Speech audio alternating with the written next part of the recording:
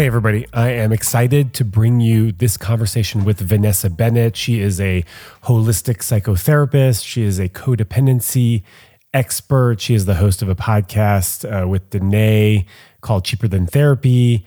And she just co-authored a book with her partner and baby daddy, John Kim, the angry therapist. The book is called It's Not Me, It's You.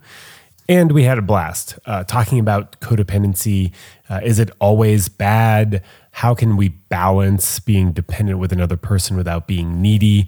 We go into, let's see, what do we talk about? We talked about how people have lost their connection to what they're feeling, how people are terrified about sharing what they're feeling with other people. So we go into how to express feelings, how to talk about feelings, why we're out of touch with our feelings, why are people so scared of having these difficult conversations, whatever the conversation might be.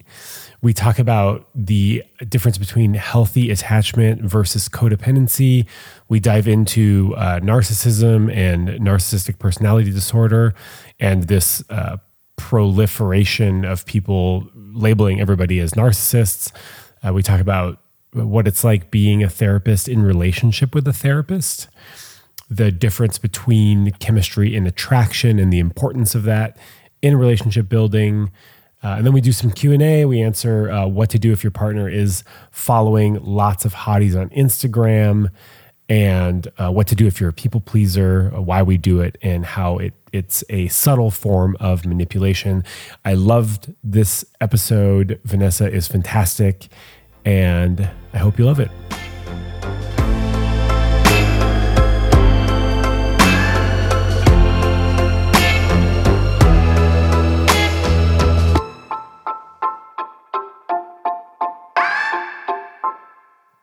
Hey, Vanessa, welcome to the Love Drive podcast.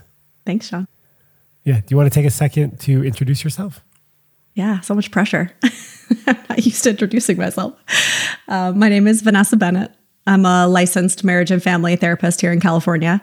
I am an author. I have a new book coming out soon. I am what I like to call a codependency expert. I hate the word expert, but it's mostly just because it's an obsession of mine and something I talk about nonstop. What else am I? I'm a content creator. I consider myself a holistic psychotherapist because I look at all the things. And my background's in depth psychology. So the psychology of the soul, as one might call it, or as the Jungians call it. That's cool. Yeah. And you're a new mom?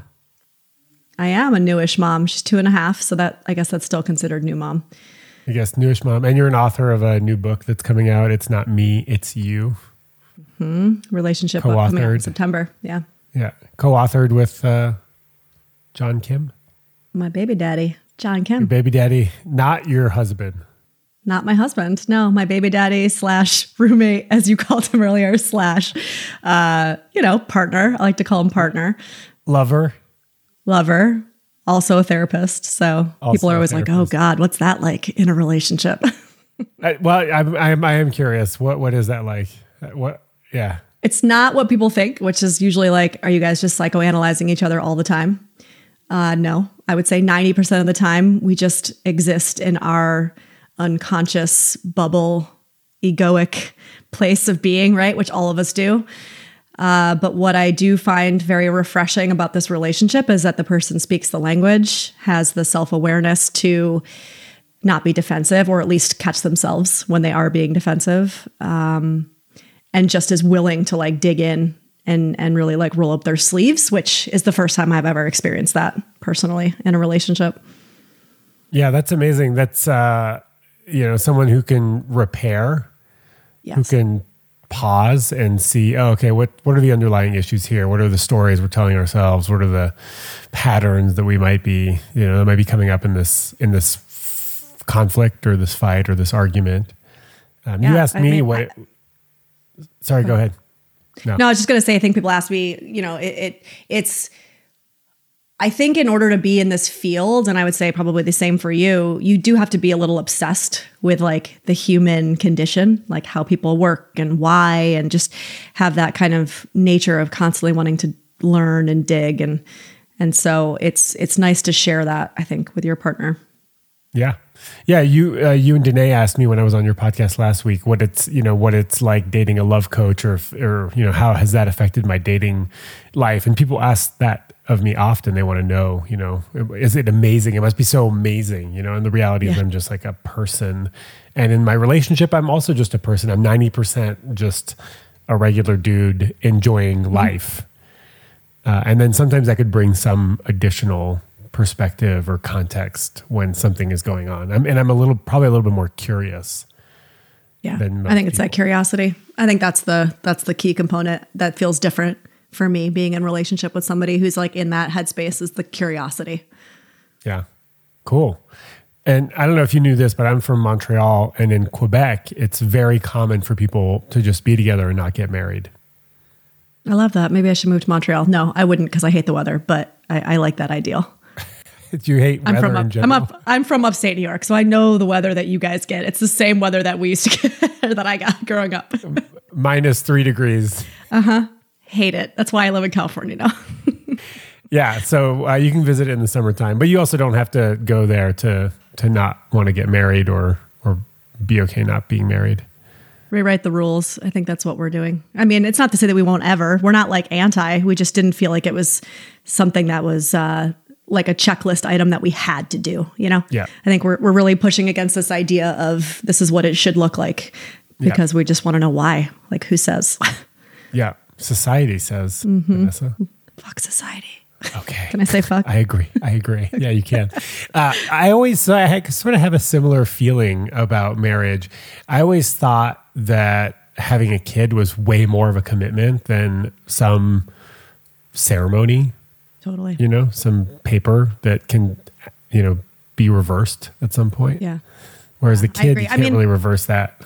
As I've been told that it does change the dynamic of your relationship, that there is something about it. And look, I mean, I respect the importance of ritual. I think ritual is very important, and a lot of ritual has been lost in our culture.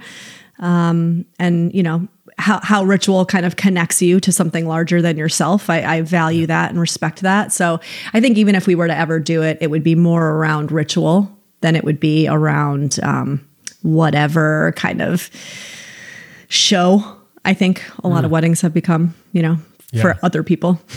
Yeah. I think having a party with your friends would be fun. That's it. That's all I want. It's celebration. What did he say? He said celebration over ceremony. I think maybe it was the way he put it. Yeah. Yeah. But with ritual, which is sort of a ceremony. Yeah. Fair. See, we're so complex. We're so complex. We're so complex. Okay, so you call yourself, I don't like the word expert either, but it does play a role, and it has like a place, Yeah, agreed. So you call yourself a codependency expert. I mean, can we just what is codependency? Yeah, I mean, start with that. We'll start with the basics, right? So I codependency, I always say that I've been kind of personally recovering on my recovery journey since I was probably about, 25 when I first started therapy. And I've also changed a lot of the way that I've thought about, spoken about, looked at codependency even in the last 5 years. My understanding of it has really just gotten broader and deeper, both. The way that I talk about codependency, first and foremost, is that everybody, and I can only speak to the Western society, right? Because it's kind of where I come from, but we're all codependent in some way or another. Every one of us. It's the air we breathe. It's what we're taught love should look and feel like. So it's almost impossible for somebody to say oh, I don't have any codependent tendencies. I usually would call bullshit on that. It just might manifest in different behaviors. But really the simplest way to kind of explain it is I like to say it's if you're good, I'm good. If you're not good, I'm not good. That in itself, right? So my emotional state is based on somebody else's emotional state. Going even deeper, my sense of self or my sense of worth is based outside of myself, right? Yeah. So based in being connected to somebody else, based in how somebody else feels, based in a relationship's health. It's outside of self, right? So it to me seems like there's a spectrum of what could be healthy and maybe unhealthy codependency. Yeah, I mean, the word codependency, I think to me intrinsically means unhealthy. I think we've got a range of there's a certain amount of dependency that is totally normal and healthy because we're humans and we're social creatures and we do depend on other beings, right? Yeah. Co-regulation. There's all these different things that we do as beings that are imperative to our kind of emotional survival and health. I think once it starts to tip into this, like, it's like, where do I end and another begins? There's like this blurring of emotional lines, or like I can't be my own sovereign being because I'm too affected by, overwhelmed by, consumed by whatever somebody else's kind of emotional state. I think that's where you start to tip into this like unhealthy codependency realm. Yeah. How do we find balance? Also, yeah. Okay. First question, how do we find balance in this, right? With giving the other person room to have their experience, and then also with wanting to be there for them. Yeah. I mean, I think a little bit of it is around learning what soothing your own nervous system looks like. I think this is a journey that it's a very individual journey that each of us has to go on, because I don't think any two nervous systems are exactly alike, right? Like what tools work for me are not going to work for you. And you know, I'm going to get triggered in different ways and different responses, or, you know, different activities with different people. But I think a little bit of it is understanding, okay, this is when I am activated. This is when I am triggered. And this is what the behavior looks like when that activation or triggering happens. So doing a lot of self-investigation around how do I establish a toolkit to soothe in that. And then once you feel like you're able to soothe or maybe take care of yourself to a certain extent, it's never going to be perfect or entirely done. Then you might say, okay, now I'm able to be there for somebody without getting lost, without myself getting lost, you know? Yeah. Yeah, that's fantastic. I think that when your nervous system is activated and you're feeling triggered and things are starting to sort of lose control and not make any sense, then it's going to be really hard for you to find that balance, or and to do anything really with ease. I mean, I ask clients all the time. One of the questions I pose is always just ask yourself what the motivation for the behavior is. Because a lot of times what I'll see is people say, oh, well, I'm just really empathetic, or I'm just really caring, or I'm a caregiver, right? And I say, well, the thing about empathy is that if you really get down to brass tacks and what you're doing is actually about you, because you're uncomfortable with somebody being uncomfortable, you know, it makes you anxious when somebody's hurting or not succeeding or whatever the thing is, then that's not actually about the other person, that's about you. And then that's not empathy, right? I had somebody in one of my classes call it me-pathy, which I was like, oh, I like that. Oh, that is cute. Yeah. Yeah. Or if some people get a sense of accomplishment or validation as being the quote unquote empathetic person or the helper, right? That's a role they get. That's codependency. That's codependency. I'll call everything like it is. I say it's like this need to be needed, right? But again, finding sense of self outside of self. I find my value and my worth as a human in being needed. Right. That's not true value and worth as a human, right? Like the idea of being a sovereign being is that I have value and worth just by being here, just by being born, right? By being the spiritual being that I am. And if I need something outside of myself to give me that value and that worth, then that's worthy of looking into. Yeah. And that can be a piece of your worth, right? The fact that you want to be needed to a certain degree. I think we all sort of want to be needed to a certain degree, right? We want to be helpful. We want to be loving. I mean, there are some like bad people out there that don't want to feel needed and don't want to be loving. But for the most part, I think there's a piece there that seems healthy and quote unquote normal. I know you don't really like the word normal. I don't like it either. I really buck against anything that, people want to label as normal or abnormal or it's spectrum. A little bit it's of wanting spectrum. to be needed. Yeah, I agree. I mean, this is why it's so tricky, because codependency isn't like, this is why it's not in the DSM. Like it's not a specific, here's the, checklist of things that you have to check off in order to be codependent. I don't know that you'll ever actually see codependency in the DSM as like a disorder, because I don't think it's that clear cut. I think, and again, also, I think the reality is because we're all codependent, which in and of itself is an addiction. It's a form of addiction. It's a way to self-soothe anxiety, which is what substances do for people who have substance issues. that would also be kind of or opening of a door for people in the psychology world to be like, oh, actually, we're all addicts. It just shows up differently.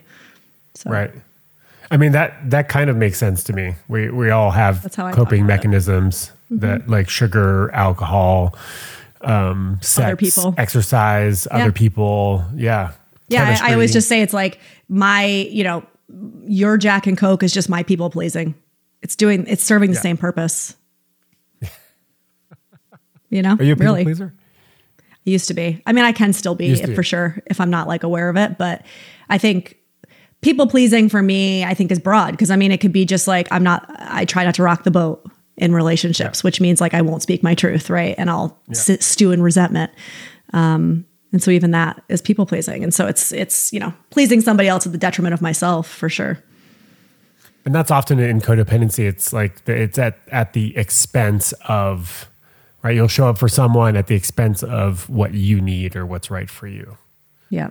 And that's where resentment is such a huge component to beginning that journey of recovery with codependency. Is like, I tell clients, turn your basically, a lot of us have a hard time even naming big emotions, right? I mean, so many of us were kind of raised to like be able to say, oh, I'm happy, mad, glad, sad, which is what we say in psychology. It's like the 4 big ones.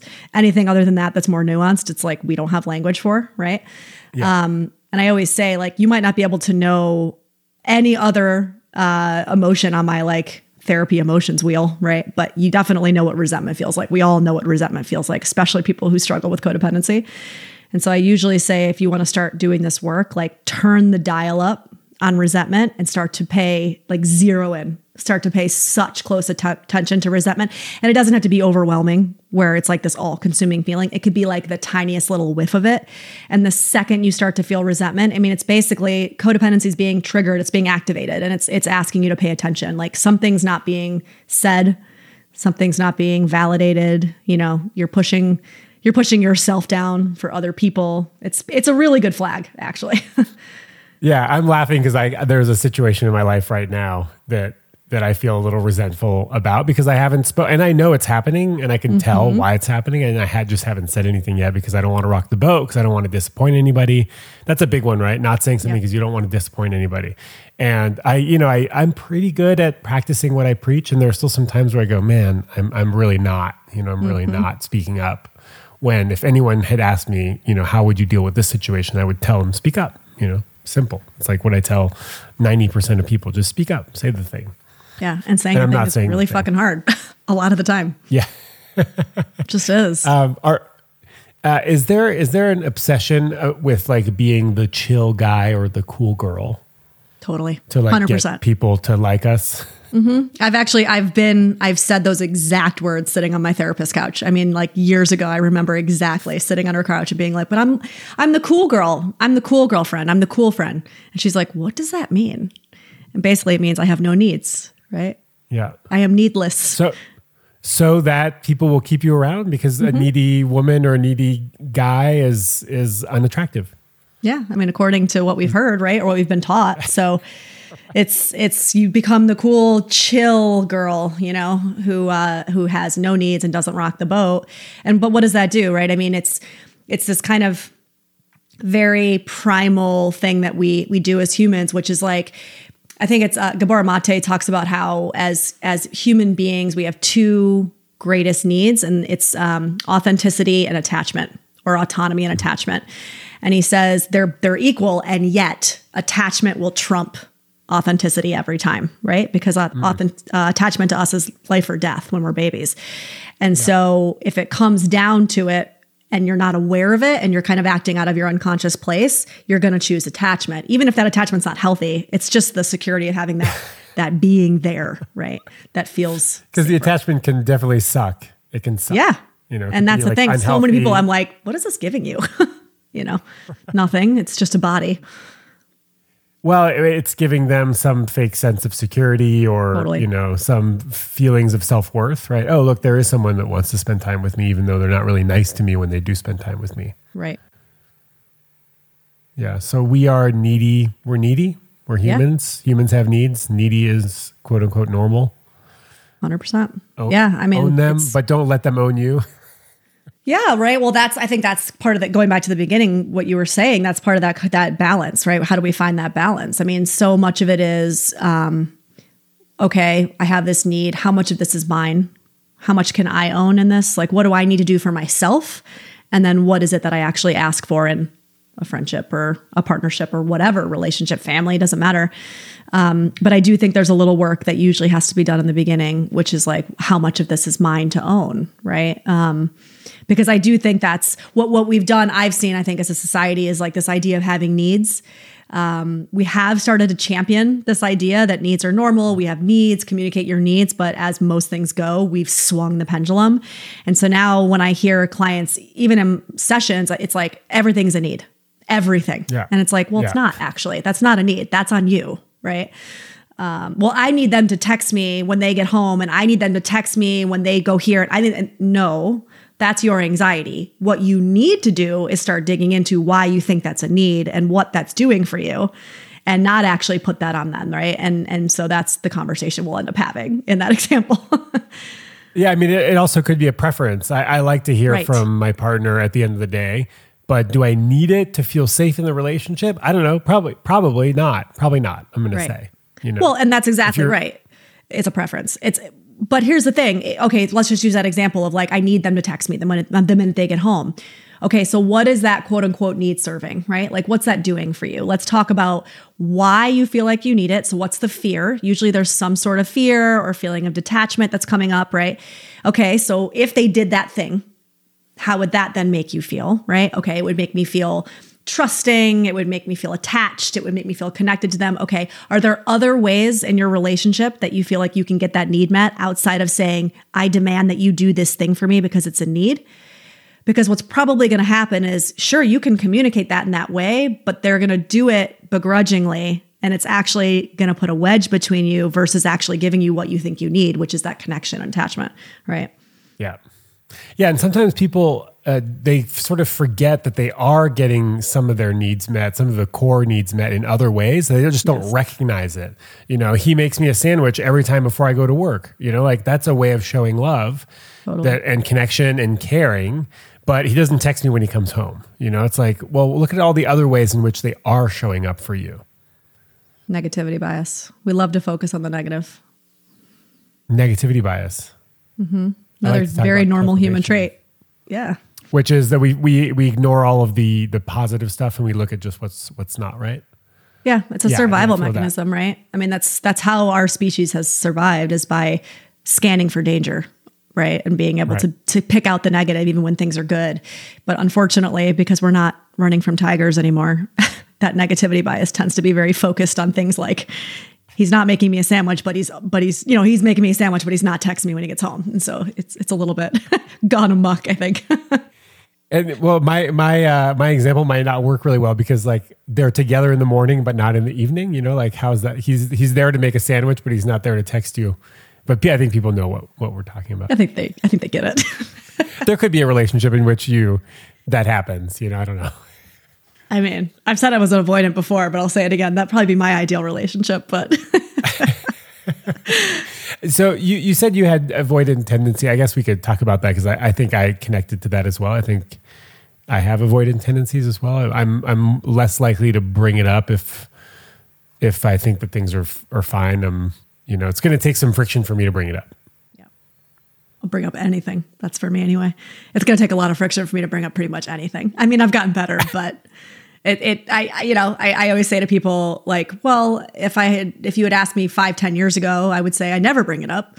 And then maybe, a couple years ago, it was like, oh, it might take me 2 weeks to bring it up. And now maybe it'll take me a day or two to bring it up. So there's improvement. Yeah, we're getting better. Yeah. I know that if I have been dating people that are more avoidant than me, then I will start to feel pretty anxious about the relationship. I feel like I hear that a lot. I think that's really common.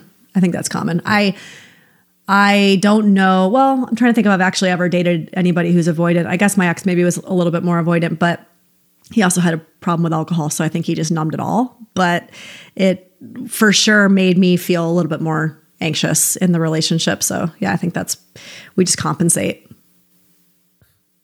Is there an obsession around attachment theory? Culturally, yes. 100% yes. Well, look, I mean, we want everything to make sense. We want everything to fit into a neat, tidy little box and for there to be a reason for everything. Because if I can say, oh, it's because I have this, have being the operative word, right? Check this box. Then I can fix it. I can solve it. I can blame it. I can whatever. That's just not how the human psyche works, right? All of this stuff is spectrum and there's pendulums and it's just not that clear cut. And that's the frustrating, but also beautiful part of being a human is that we can't be put into boxes. Yeah. I also think, people will say, oh, I'm anxious. And so then I'll understand it and I'll be able to fix it. But I feel like most people aren't trying to fix anything. They're just going to say, oh, this is why I act this way. It's a justification. And so now I need to find someone, justify it. Yeah. And I need to find someone who's going to be able to work with me with this. Totally. Not, oh, now I have the information, I can understand it, and I can work towards solving or healing this part of me. I mean, there are some of those people, and they're probably listening to this podcast, and way to go. They're probably listening to your podcast also because they're self-aware and they're into personal growth and they want their relationships to be better. But I get a lot of questions saying like, well, I'm anxious and he's avoided it and I just don't see how this could ever work. But I mean, I would say if you're anxious, most likely 9 out of 10 of the relationships you find yourself are going to be with an avoidant. So you better figure out how to make it work because this isn't the first time it's going to come up. I promise you that. That's great. I mean, I think people are just looking for easier, better, easier, better, deeper. Yeah, easier. That's going to require less work on my behalf. I mean, cool. Right. People can find that. I mean, I think there's people like that all over the place. And I don't think those are the people that are really like, I mean, listen, this is going to sound a little judgy, but I think that you can want easier. And I've jokingly said to friends of mine, like, God, remember when I didn't know anything about this? Like, remember when we didn't talk about this stuff and we didn't know anything about human development?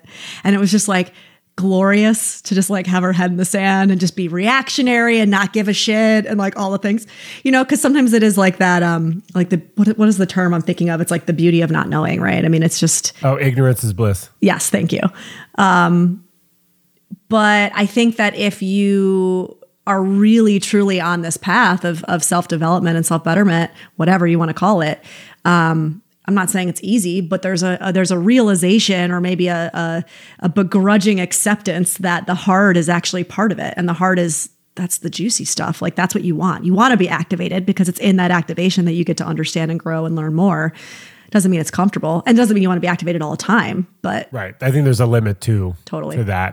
And also there are some people that are just not going to be good for you, right? If there's abuse of any kind, then we're not staying for the juicy activation and the knowledge we might get after the fact, right? Yeah, no.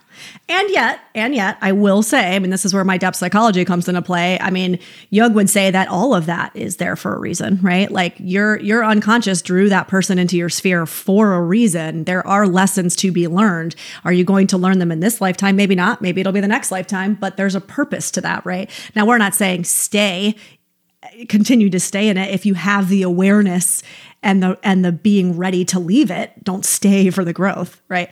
Yeah. But there is something to be said for why, why are you in this? And that's something I think that I have conversations with people all the time. It's like, it's not to victim blame, but there's always a part. It's this idea of keeping your side of the street clean, right? It's the 12-step idea of like, what can I own? What's my 100%? People say, oh, well, he was a narcissist. Okay, well, why are you attracted to narcissists? Let's start there. I don't like this line of questioning. I mean, people get really uncomfortable with this kind of questioning because it forces you to sit in the hot seat, Yeah. So what is it about people who are constantly attracted to, let's say narcissists, right? Mm-hmm. Who find themselves over and over and over again in relationships with people who are not good for them?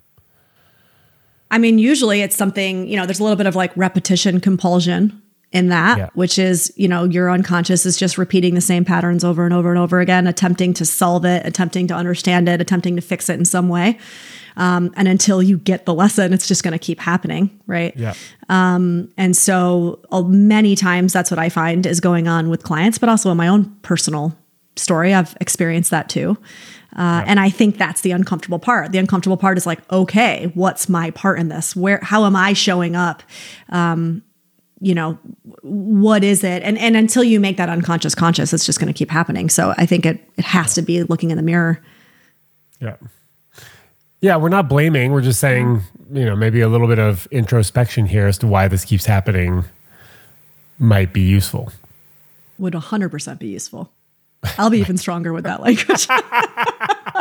It's like, okay, so it's like, why am I attracted to, the flighty, hippie sort of nomadic woman, right? Because that's been a pattern for me in my life. And it's because, they are unlikely to settle down. Well, yeah, you're a little bit of an avoidant. You just said that, right? So that's right. So I don't, you.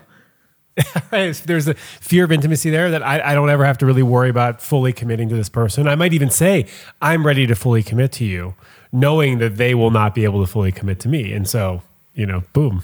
Isn't that classic though? Because then coming away from that scenario, your ego can go, see, I've gone deeper. I tried. And it's not me. That's true. And that did happen. I was like, look, I gave it a good old college try. I showed up and you didn't. Mm-hmm. That's the thing. The ego has a really good way of keeping itself in the same story.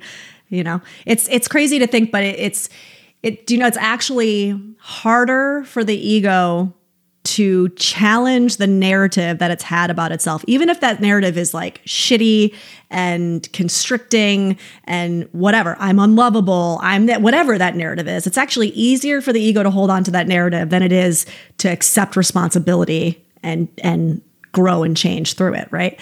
It just is. We want comfort, even if the comfort means I have to believe that I'm a shitty person or whatever that is, Yeah, or that I'm going to continue having relationships with people that are bad for me, Mm-hmm.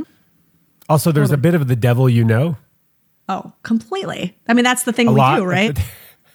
This smells familiar. I know this. I'm used to this game. I know how to play it, Yeah. But again, there's I can play the victim. Growth. Yeah. Oh, well, and victim is a very, very common kind of storyline or narrative that the ego holds on to because it's a really good way to keep you from having to look in the mirror, which is hard. Yeah. My friend used to say, oh God, this is your ego is not your amigo. I love that. Yeah. It's not your amigo, and yet it's still very important. Right? Yeah. It's, I like to say Jack Kornfield always talks about he calls it your cast of characters. And he talks about all the seats at the table, and your ego deserves a seat at the table. I mean, it's very important actually, but it doesn't deserve the head of the table. Right. Yeah. Right. Don't destroy the ego. Don't also pay it as much attention as we might be. Yeah. Well, you can't. I mean, if you destroyed the ego, you would literally destroy yourself. It's not possible. Right. And that's narcissism to a T. I mean, this is why, as a therapist, most therapists say narcissists are their least favorite clients because the thing about narcissists is that if you really truly, and I'm talking not the fact that everybody's kind of narcissistic. I mean, that's just bottom line human nature, but somebody who truly registers on the spectrum of narcissistic personality disorder, what's so difficult about them is that if they truly, truly have that ability to have insight and they have that moment of oh my God, aha, this is me, it's about me, there can be a psychotic break in that. Oh, it's actually risky because their development of self is so established on this kind of armored, it's not me, it's everybody else, that if there really truly is a moment of insight, it can actually dismantle their entire egoic sense, which can really lead to a kind of a psychotic break. Wow. Because at the center of narcissism is such a deep hole of feeling completely unlovable, unworthy. I mean, just absolute, a hole. I mean, a black hole. And so they develop this really, actually kind of amazing, if you think about it, defensive shield around that in order to survive. And so if you get through that and you truly get to that hole, if they don't have enough strong enough kind of ego sense, you can do some real damage. I'm blown away. Yeah. It's also a little sad, actually. Very sad. Narcissism is so sad. And it's developed, by the way. People aren't born narcissists. It's developed in childhood. It's very sad. Oh.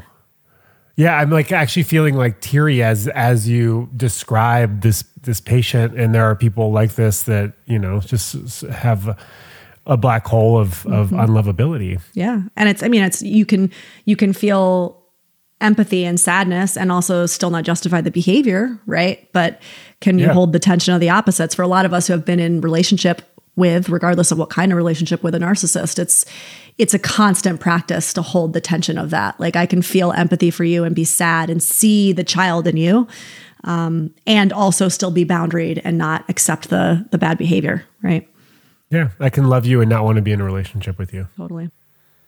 Yeah, I learned from Dr. Alexander Solomon about dialectics, the both and I love that, like, I really respect you, I really love you, and being in a relationship with you is not the right thing for me.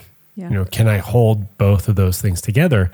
I learned from Dr. Jay Talkoff, my therapist, when I was 22, and I had a girlfriend, and we started going to couples counseling.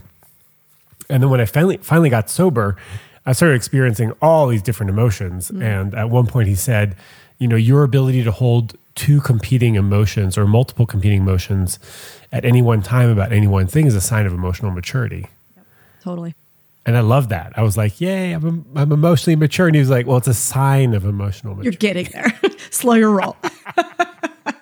Yeah, I can just imagine pump the brakes. 22-year-old John. He pumped the brakes. But I felt pretty good as a 22-year-old and starting to understand that, And I think that's actually something we say is like a symptom of emotional health. Yeah, a symptom of emotional intelligence, EQ, is the ability to hold tension of the opposites.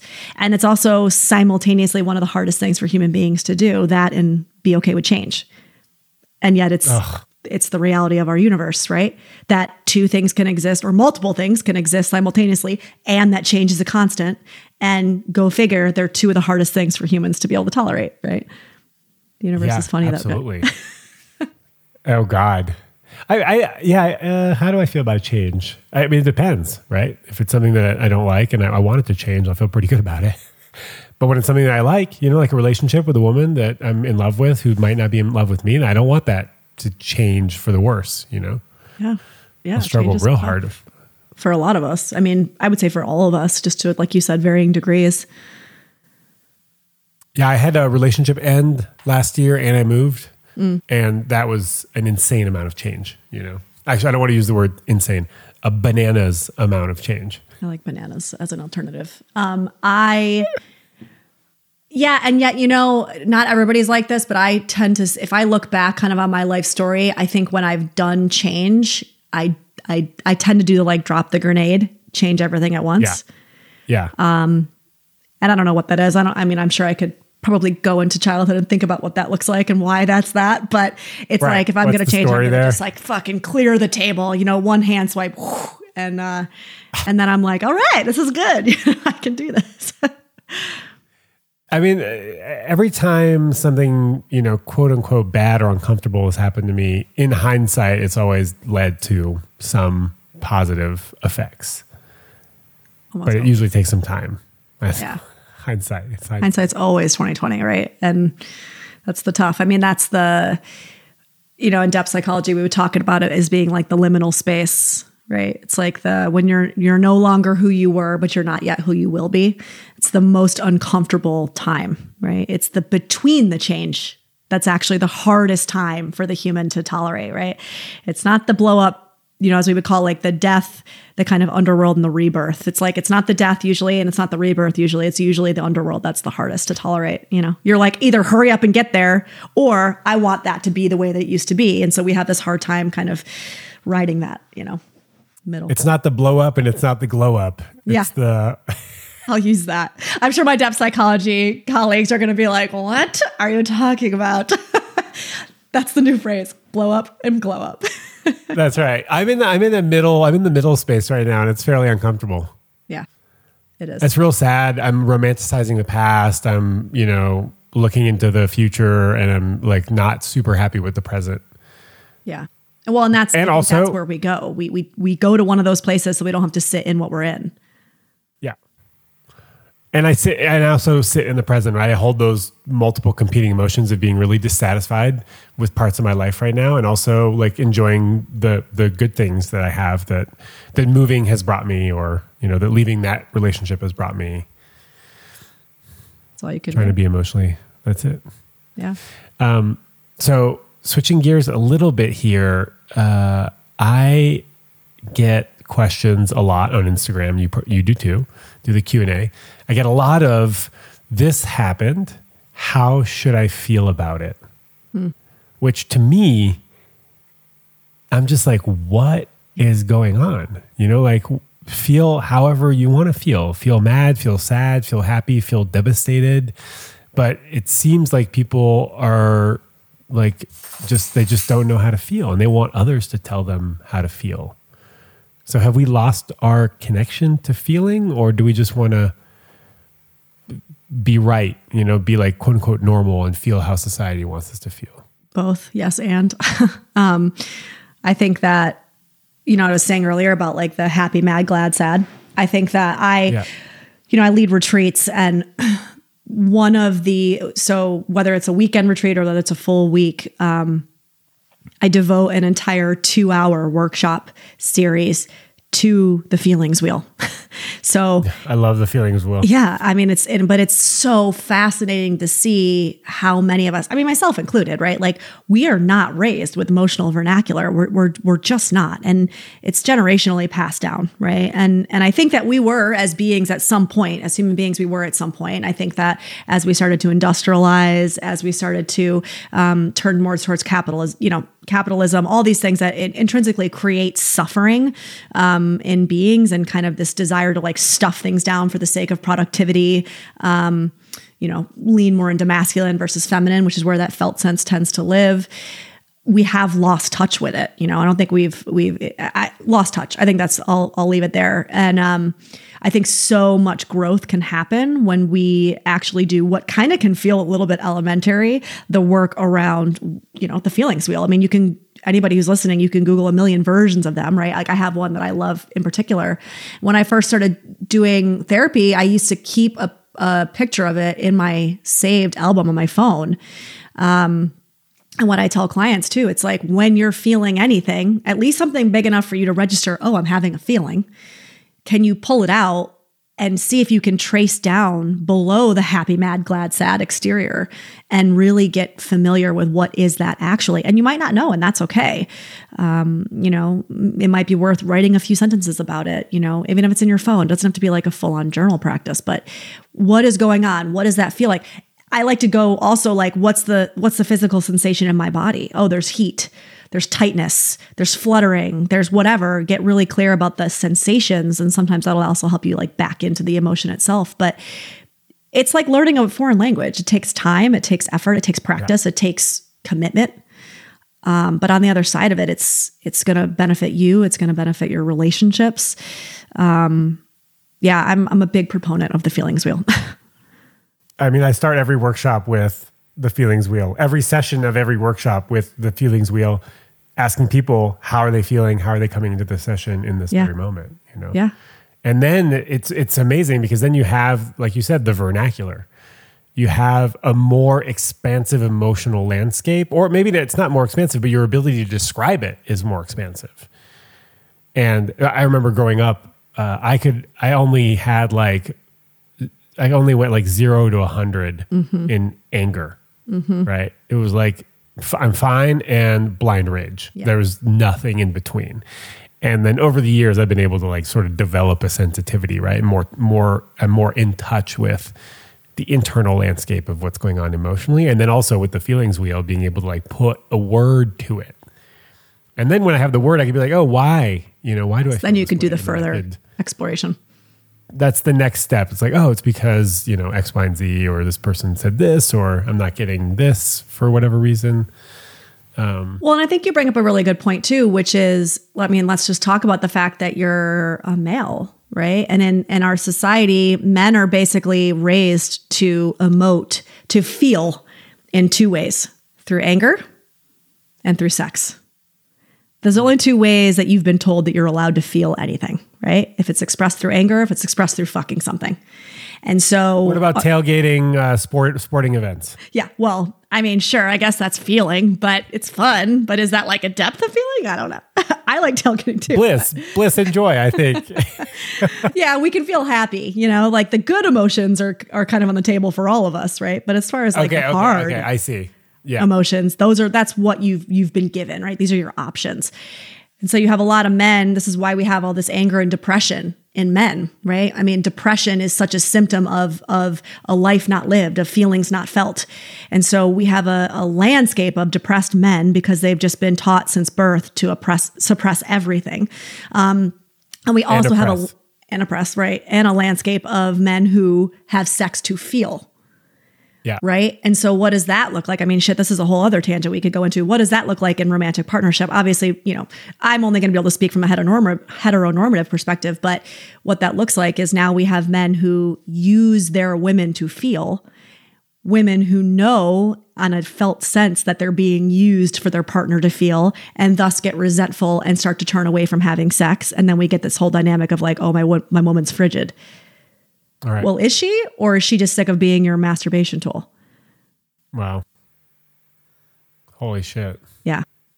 This is an area that I'm like very in right now. I'm like exploring it with my co-host, Danae, on my podcast. It's like such a holy shit phenomenon with men. And really the reason why it's so aha is because we've been seeing it show up so often in couples, and we're going, oh, this is part of what this is.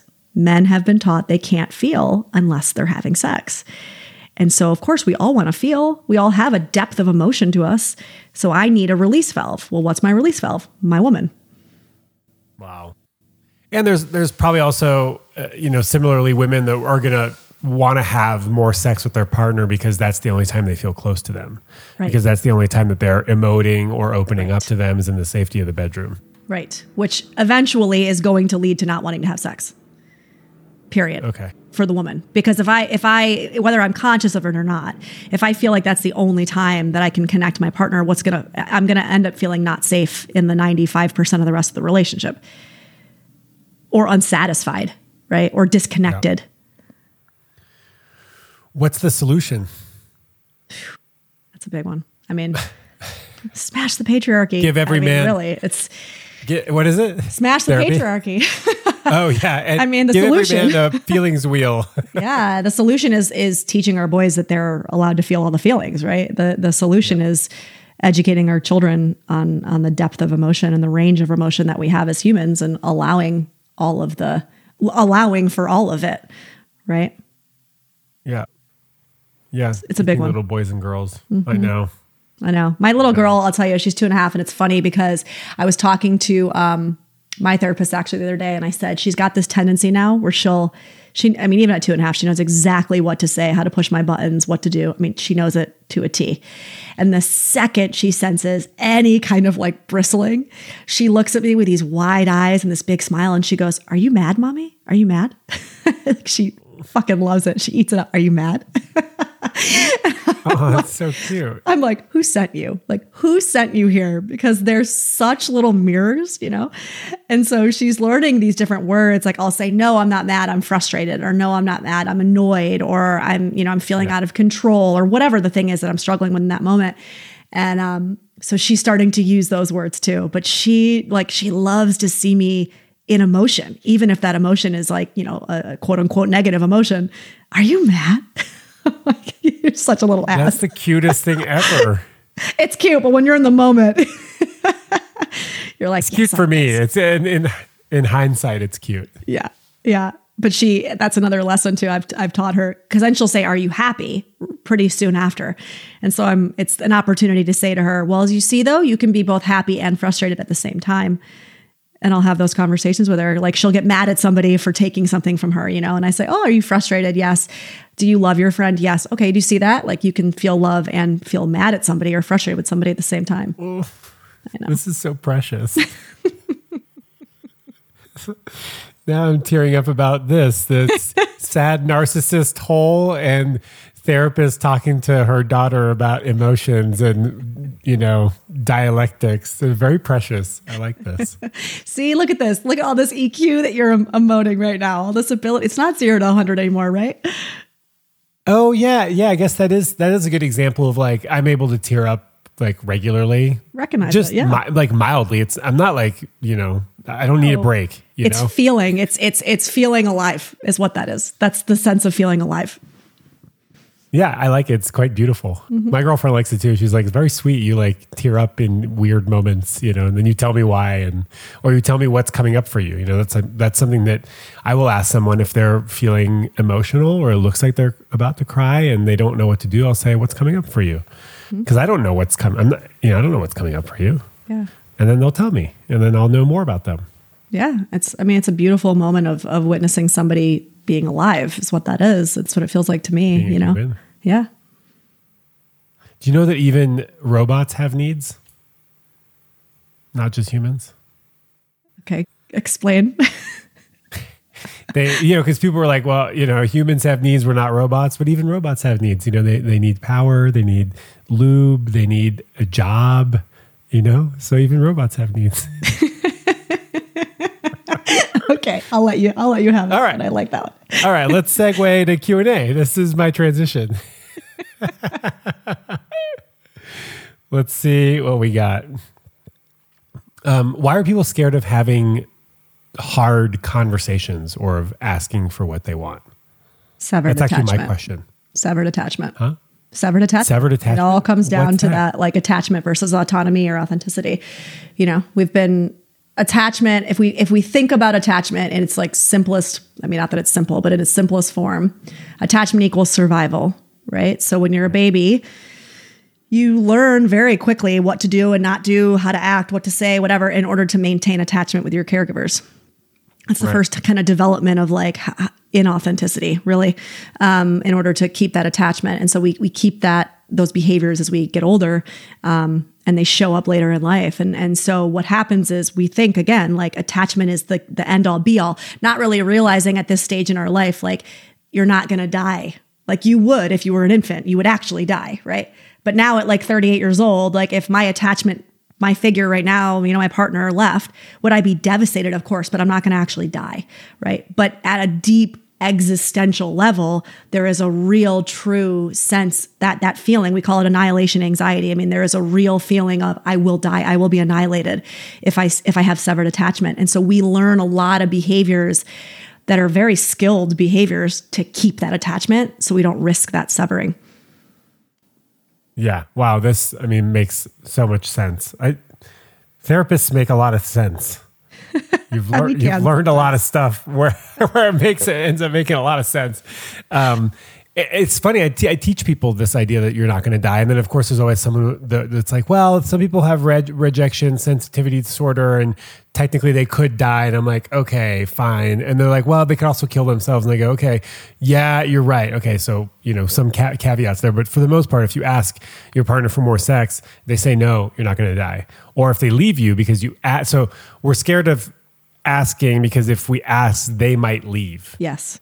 Right? We rock the boat or we ask for something that they don't want and so they leave. And so rather than having to face that, we just don't ask. Which is codependency. At the core of codependency is a fear of abandonment and rejection, right? So I'm going to allow my fear of abandonment or rejection to control how I'm going to show up in this relationship, because it's all about manipulating the environment and manipulating the relationship in order to maintain an attachment.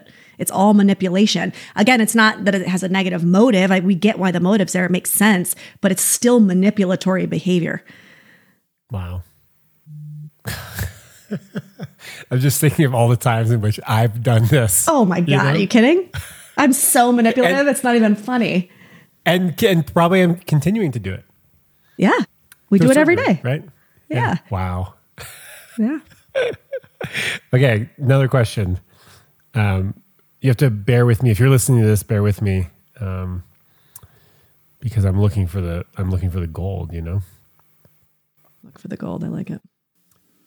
So what's this idea of, so the question is, how do you date honestly and intentionally without being called intimidating, right? This is probably coming from a woman who feels that men find her too intimidating.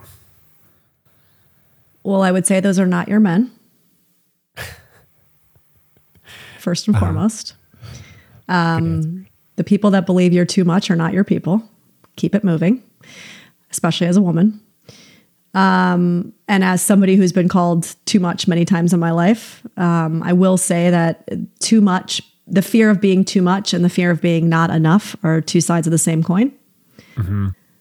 So I would examine why there seems to be, based on the way this question is written, a pattern of bringing people into your sphere that believe that you're intimidating. There might be something around, this is shadow work to me. I mean, there's some work to be done around what intimidating means to you, what being intimidating means to you. What's the fear of being intimidating? Is there disgust to the feeling of being intimidating? In general, I would say there's some deep unconscious work to do around what intimidation means to you as a woman. And look, part of it is just like you'll be ostracized from society, right? We've been told as women that we shouldn't be, right? It's the bitch, right. It's all these words that we have for that kind of woman, which we don't have the equivalent words for that kind of man, right? Yeah. Man. Right. Yeah, exactly. Successful man. Mm-hmm. Right. So I would just say they're not your people. It's really just that simple to me. Yeah, that's I think also the fear, you were saying like, is there disgust? The fear could also be that I'll never find someone to love me because everyone's going to find me intimidating. And so now I have to make myself smaller or less me to please another person. Codependency. Yep. And also too, I mean, look, I will say, there's a caveat to this, which is depending on, I don't know this person's story, but depending on how she was prior to maybe where she's at now. And if she's listening to your podcast and writing in questions, like we were saying, she's probably on this journey too. I don't know what she looked like or showed up as prior to this. What I will say is it's a very normal human thing for when we start to do any kind of self-betterment work, we tend to swing on the pendulum. So like, for example, with boundaries, a lot of people who don't know how to set boundaries, when they first start experimenting with boundaries, they come across as like, bam, bam, bam, in your face, walls. That's normal. It's not great. I mean, we don't love it, but it's normal. And that's just really the psyche's way of being like, oh, I don't like this side. That doesn't feel good. Let me swing over here. Oh, that also doesn't feel great. So now let me find a middle point. Yeah. Yeah. So maybe that's where she's at. Maybe she is being a little aggressive. I don't know. Maybe that's just like, in response to somebody who didn't have any aggressiveness in her before, and that's fair too. That is true though. When I learned boundaries, I was a pain in the ass. Same. I was a no to everything and really rigid. And, my brother was like, dude, you need to cool it a little bit. Like you used to be the cool guy and now you're the not cool guy. Can we find something in the middle? Find the middle ground. Totally. Okay. This one's interesting. So I get this question, some variety of this question really often, which is my boyfriend liking hot women on Instagram just a harmless kink? Should I ask him? Or like, a variation of this is that like, I don't like that my boyfriend likes and follows hot Instagram people. What do I do about it? This is a really hard question for me because I am like the least jealous human on this planet, like almost to a pathological point. And I have like my own work to do around that. I always try really hard to answer questions about any kind of jealousy from a place of like, what would the middle be? Yeah. So first and foremost, talk to him about it. Like that's a definite, right? And she said like, should I say it? Yeah, always. If you're ever asking, should I say it? The answer is almost always yes, say it. But I would say come in with what's your part? Because it's not about you're doing this thing, I don't like you're doing this thing. What is it for you? That's what you come into the conversation with. Right. It makes me feel like I'm not desired by you. It makes me feel, insecure. And now we go back to what's yours to own. How much of those needs are for you to take care of, right? Because it's not actually your partner's responsibility to make sure you don't feel insecure. That's actually on you, right? Your partner is the cherry on the sundae. They're not the sundae. You're the sundae. So you got to figure out what your work is around feeling insecure. And then your partner can help add to that or help color that for you. Yeah. Which is why these kind of things should be conversational. It shouldn't be a fight. This isn't a fight. This is actually a great opportunity for you to be vulnerable and bring this conversation to your partner and say, wow, all these things are coming up for me. Can you help me explore it? Let's be curious about it together, right? And hopefully you have a partner that can also be curious about it with you because it provides a wonderful stage for you to learn more about yourself and how you are in relationship. rather than this person is doing something wrong, I need to shut it down. Yeah. So two things. One is also a beautiful opportunity to get curious about what he's getting out of it. Totally. What do you get out of this? Oh, it's just, I like looking at hot chicks on the internet. Yeah. Like, okay, cool. That's like, it's pretty much like looking at porn, right? Like it's softcore Instagram. I have no problem with. Again, it's like, this is hard for me to find that middle ground because even as a partner, I'm like, so I have no problem with my partner looking at porn. Like to me, that's it's like a non-issue, which a lot of women don't agree with. And that's cool. I'm not here to convince anybody. So, but it's tough for me because I'm like, most of the time I'm like, and I don't know. What's the big deal? Yeah, kind of. I mean, unless it's a big deal, right? Unless it turns into like obsession. But if it's like kind of the normal, I don't know, whatever. We could go into a whole tangent on that. No, this is good. So that was the first thing, right? Is the, what do they get out of it? And then the second thing is, I forgot what the second thing is. Well, what's coming up for you? Porn. What's coming up for you? What's coming up? Thing.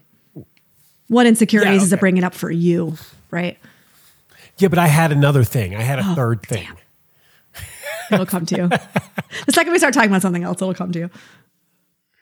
It will. Yeah. Okay. So, good. Yeah. Good job. Let's see. How do I feel about, I think I follow like some like hippie, like polarity coaches and like that kind of stuff. Yeah. Same. And you too? Mm-hmm. Hippie polarity coaches? It's a genre, isn't it? On Instagram, there's a hashtag. I think it is, definitely. Hippie polarity. Yeah, definitely. Definitely. Little John Weiland fan or something. Of course. Obviously. I would love to go to one of his workshops, but they're freaking $7,000 for like a 3-day workshop. I know. And I'm like, yo, dude. I know. Hey, he's got a Malibu property, so. Of course he does. His workshops are $7,000. No, but that's to pay for the property, not the other way around. Yeah, well, I wish someday. Who's the female equivalent of John Weiland? Oh, that's a good question. I don't know. And you know what? I wish there was one because I think so much of this conversation, we also need to hear it from the women's side. There's a lot of this, like the David Ditas and the John Weiland was a student of David Ditas, that I love and appreciate. And I'm so glad that they exist and that they're bringing the conversation to men. But also, I don't think we hear a lot of this from the woman's perspective. Maybe like an Esther Perel, but she's still very clinical. So she's got that kind of clinical arm. But I don't know that there's really anybody who's out there that is like at that level of those guys, to be honest, from the woman. Right. Well, if anybody's listening, send us a message and, I think Danae wants to be my best friend. She would love to be that. She's really championing this story. So maybe she'll be that someday. Okay, perfect. Yeah. So we'll all get behind Danae then. Get behind Danae. Let's see. Okay, this is great. You're going to love these ones. He pulled back efforts after sex. Why do I feel used? Should I wait to be exclusive now? Well, partly you feel used because there was a sense of being used. And I'm not saying that he did it maliciously or maybe even consciously, right? We're not saying this person's an asshole. That's not what we're saying, but you feel used because you were used. And I think this goes back a little bit to what we were saying. And I get it. This is a very like heady conversation that we could go down, and one that a lot of men are not willing to hear. And I get it. It's just not the culture that we live in, which is there's a bit of I need to use this person to feel, to get off, right? To have this release. Should I wait to be exclusive? Yes. I mean, 100%. Can you have a conversation with this person about it? Because if you don't feel safe enough to have a conversation about this, then this is not the person to be exclusive with. Because it's actually not about the behavior itself. Really, it's about, do you feel safe enough to talk to him about this behavior? If you don't feel safe enough to have this kind of conversation with somebody, then I don't know that this is the person that you want to be in an intimate relationship with.